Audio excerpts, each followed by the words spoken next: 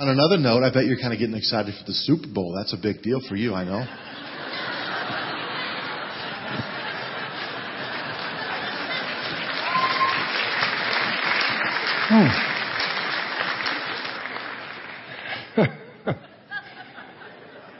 Yeah, I'm thrilled beyond belief, you know.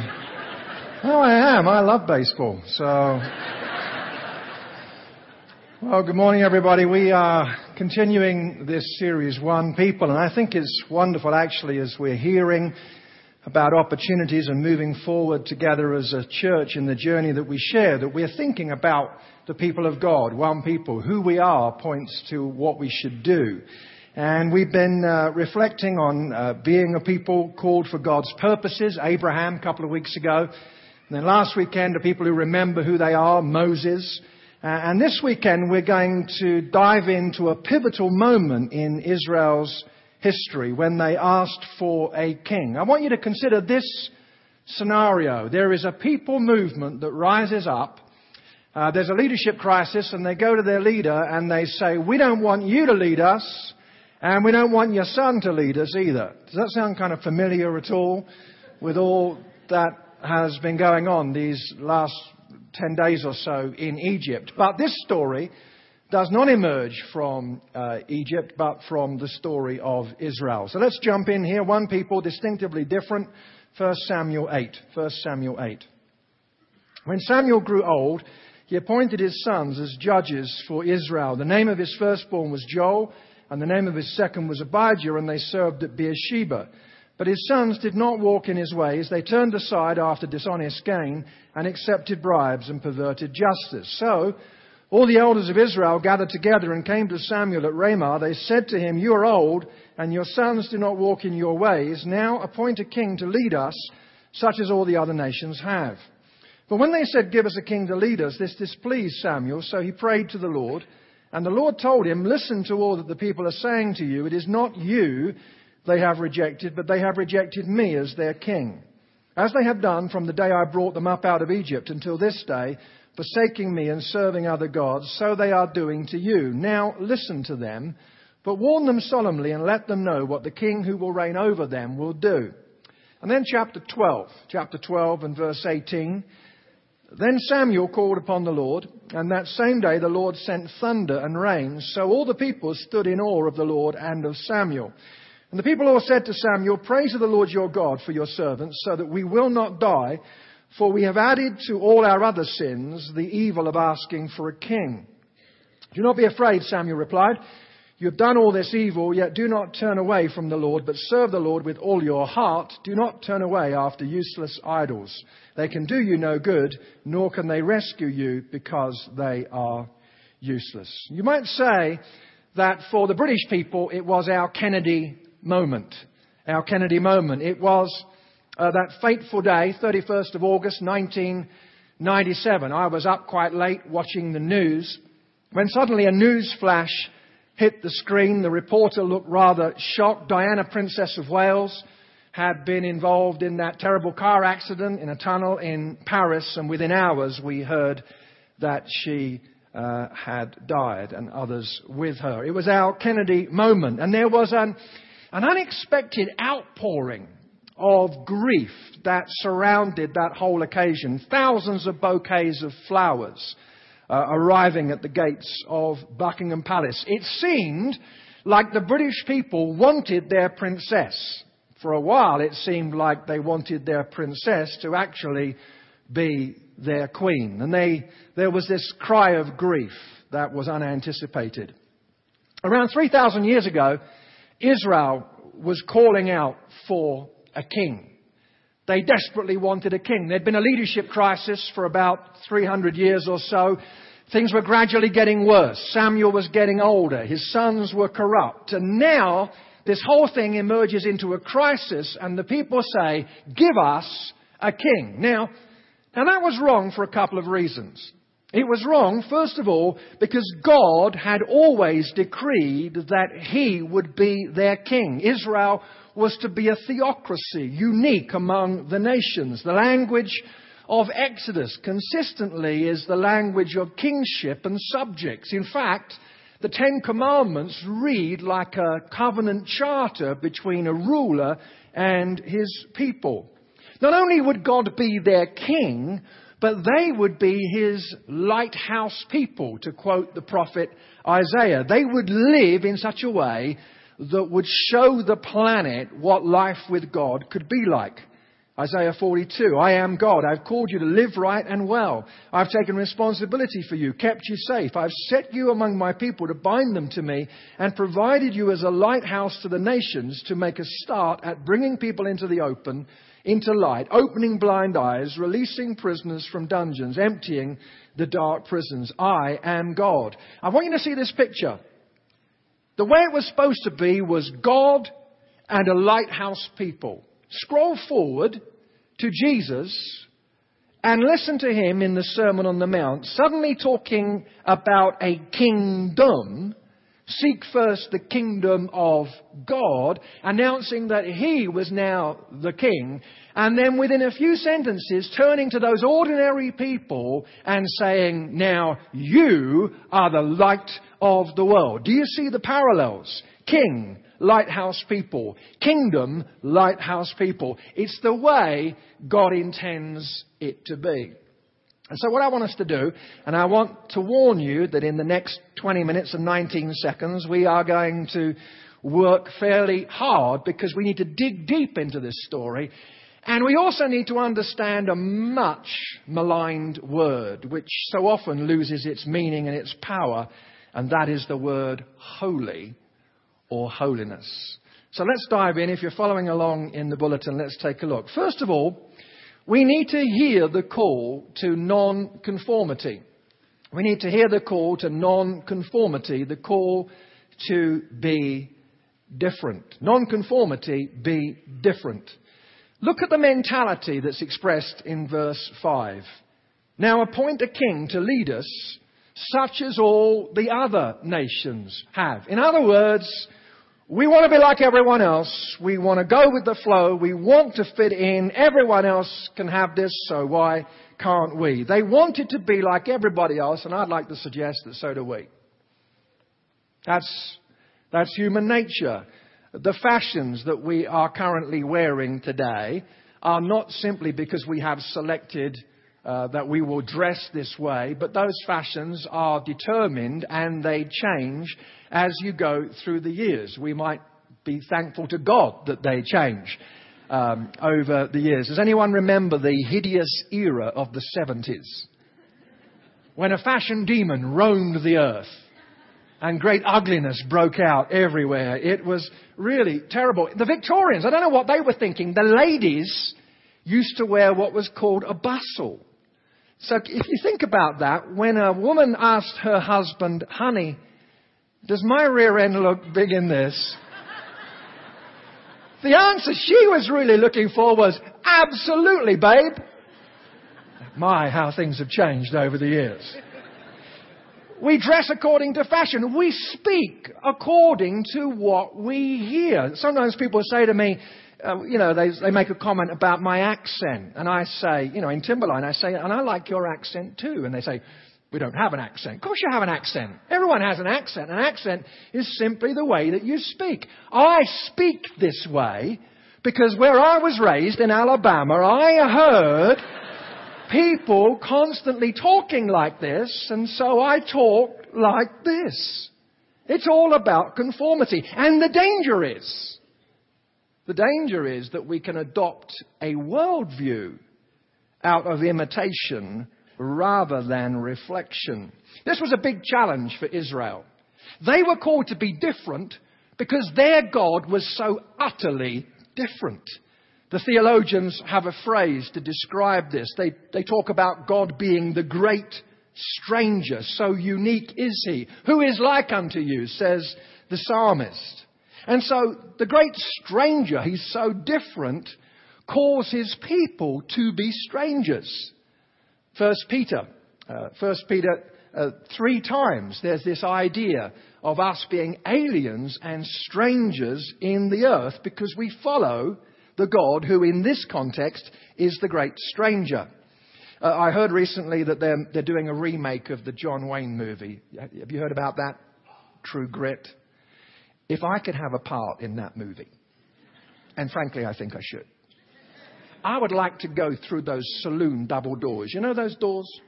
I know they'd spring back on me and probably break something, but I would like to walk in there with a big sheriff's badge and throw open those doors and say, "Howdy, stranger."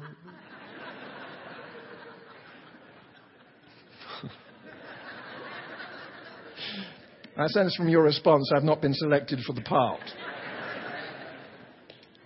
We are called to live as strangers so that the world looks at us and says, "Hey, stranger."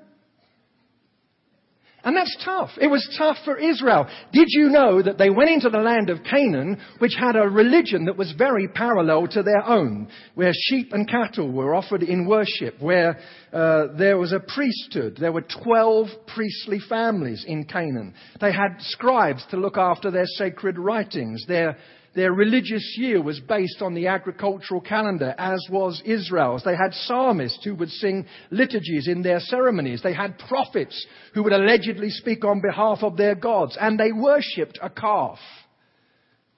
They worshipped a bull. And so isn't it fascinating that Moses, Exodus 32, is away on the mountain talking to God. And what does Israel so quickly get into? They start worshipping a golden calf. Because syncretism, the mixing of different religions, philosophies and worldviews together, it's a virus that strikes rapidly. Are we marching to a different drumbeat? Are our priorities different? Are our ambitions, the way we spend our money, the way we deal with people, are they different? What about the way we approach politics? I would like to suggest to us that as nonconformists, that should mean that we are hesitant citizens who reflect rather than rush in. Whatever our political views, we're living in a Twitter culture where debate and discussion has died and big issues are often reduced to less than 140 characters. And the danger is that Christians can unthinkingly buy into the latest stuff that's floating around the internet rather than engaging brain and thinking these things through. Not just going with the flow. We are by nature those who say, "No, I'm a nonconformist. I'm going to think this one through." Are we thoughtlessly going with the flow? Secondly, we need to debunk the myths that surround holiness and be healthy. We need to debunk the myths that surround holiness and be healthy. Look at verse 9 of chapter 8. "Now listen to them, but warn them solemnly and let them know what the king who will reign over them will do." God was saying to Samuel, tell the people that this is going to end badly, at least in this current window of history. You see, everybody, God's way is not just the right way, it's the best way. Most of us know that holiness is a biblical idea. 1,400 of the 2,005 verses that the Apostle Paul wrote, 1,400 of them have something to say about holiness or godliness or Christian character. But we need to know that holiness is great. Holiness is healthy. Holiness is the best way. We need to clear out some of the dross that surrounds the idea of holiness. Some people seem to think that being holy is about being pious. Never smiling. You ever met Christians like that? You're not sure whether they're deeply spiritual or they're wrestling with abdominal cramps. They're kind of...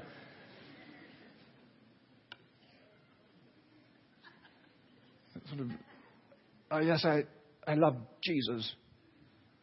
And I've got joy that's profoundly deep. You know what I'm talking about? People who just, they're nervous of fun before death. They're the kind of frozen chosen. Jesus debunked that whole idea. He said, when you fast, don't look somber as the hypocrites do.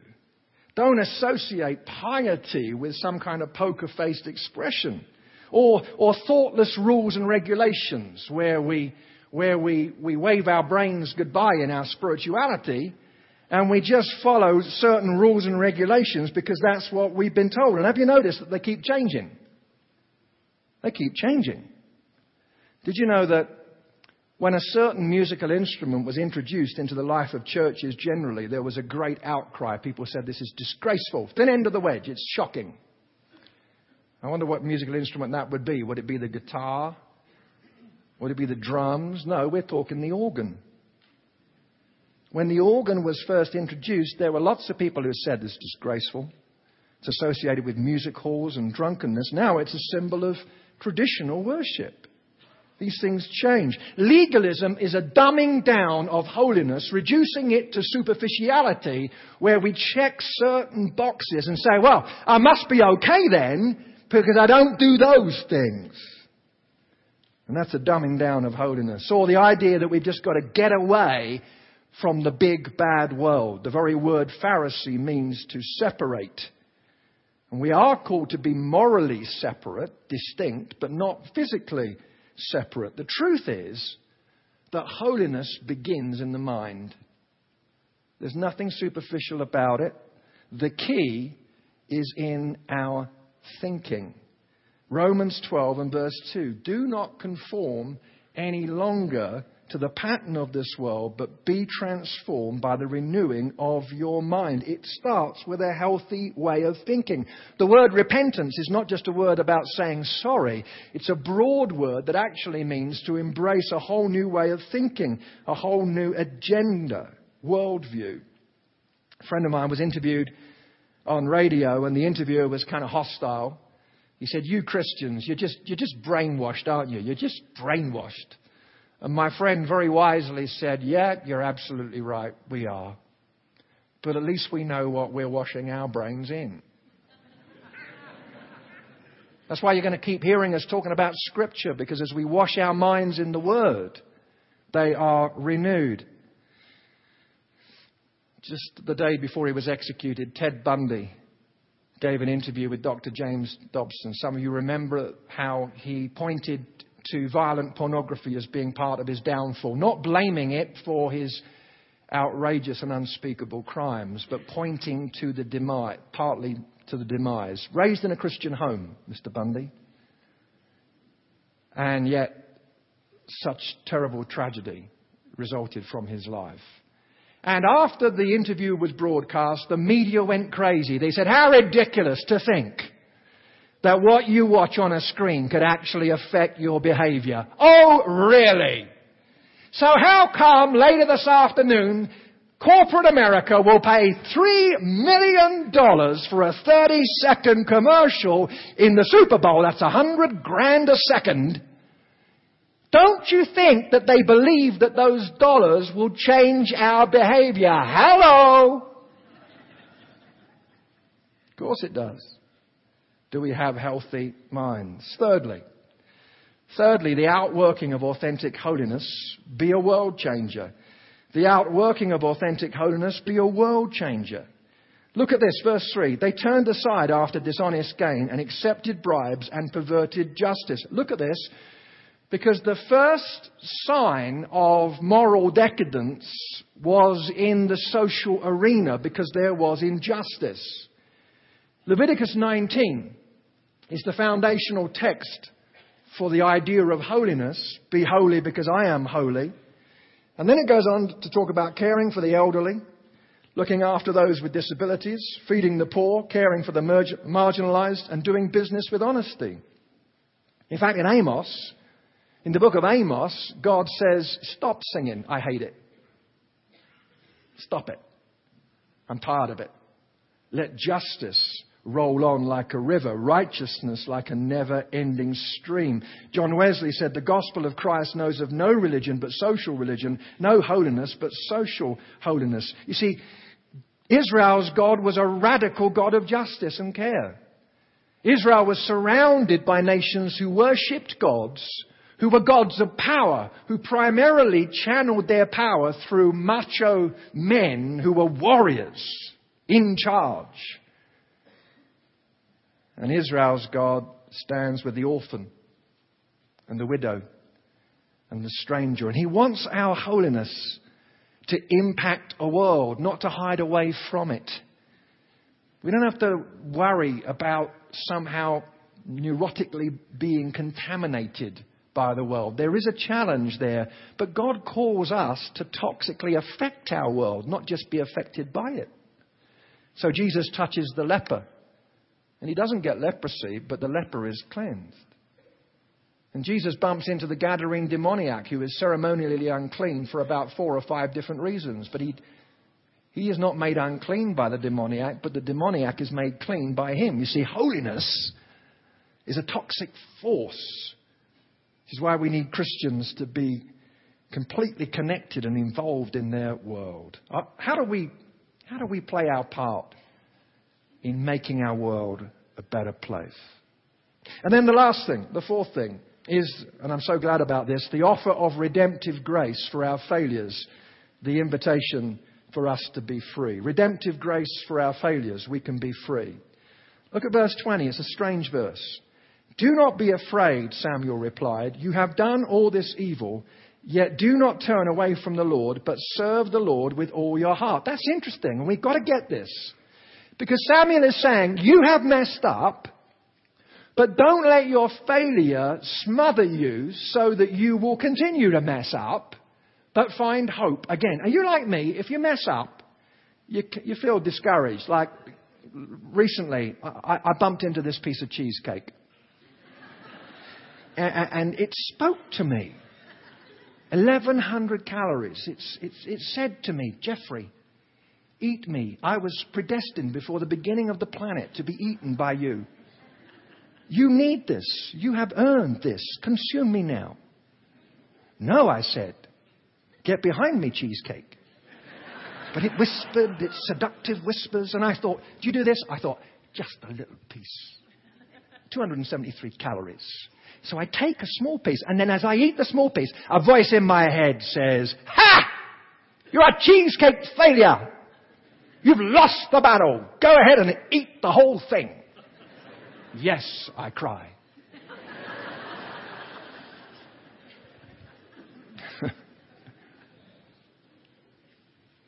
See, some of us, you're laughing at me in the battle of the cheesecake, but we do that.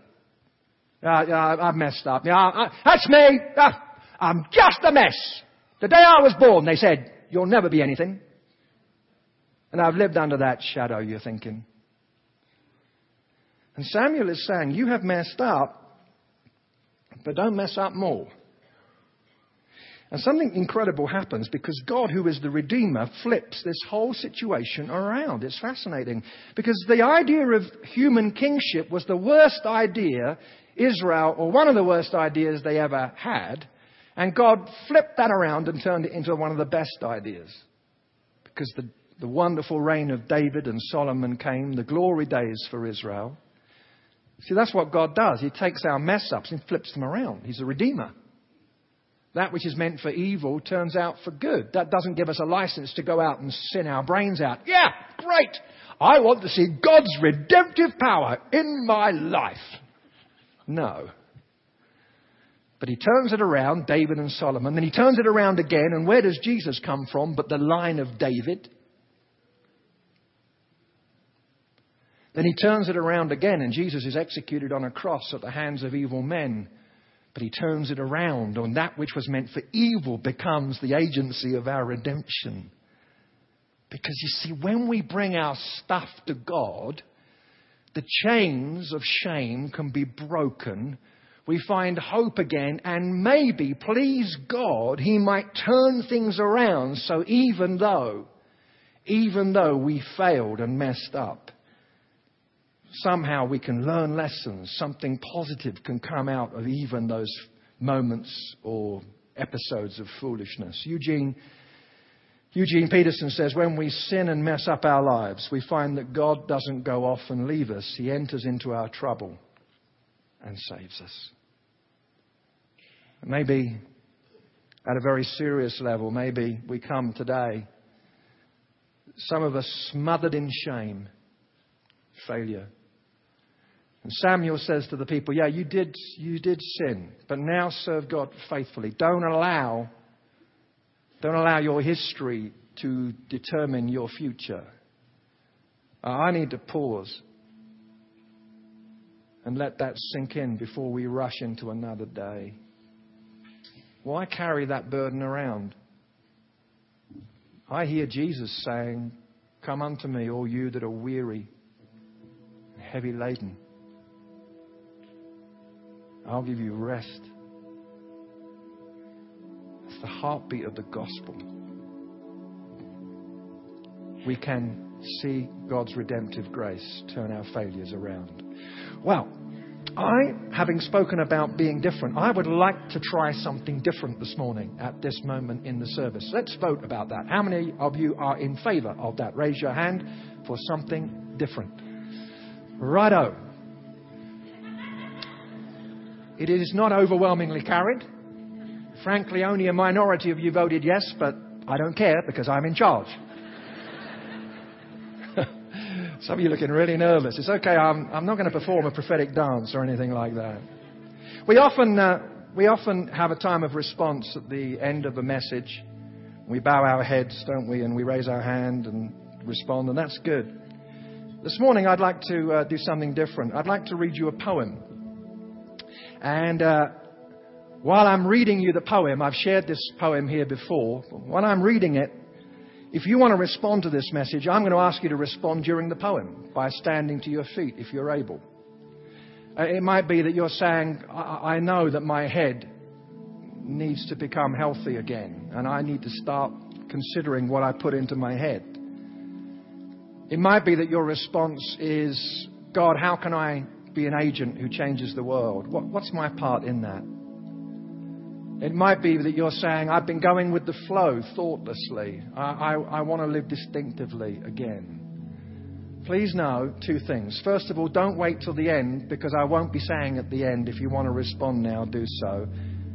Respond during this. Secondly, if that scares you, I just have heard that one person has already responded. I mean, that's pretty quick. That would be me.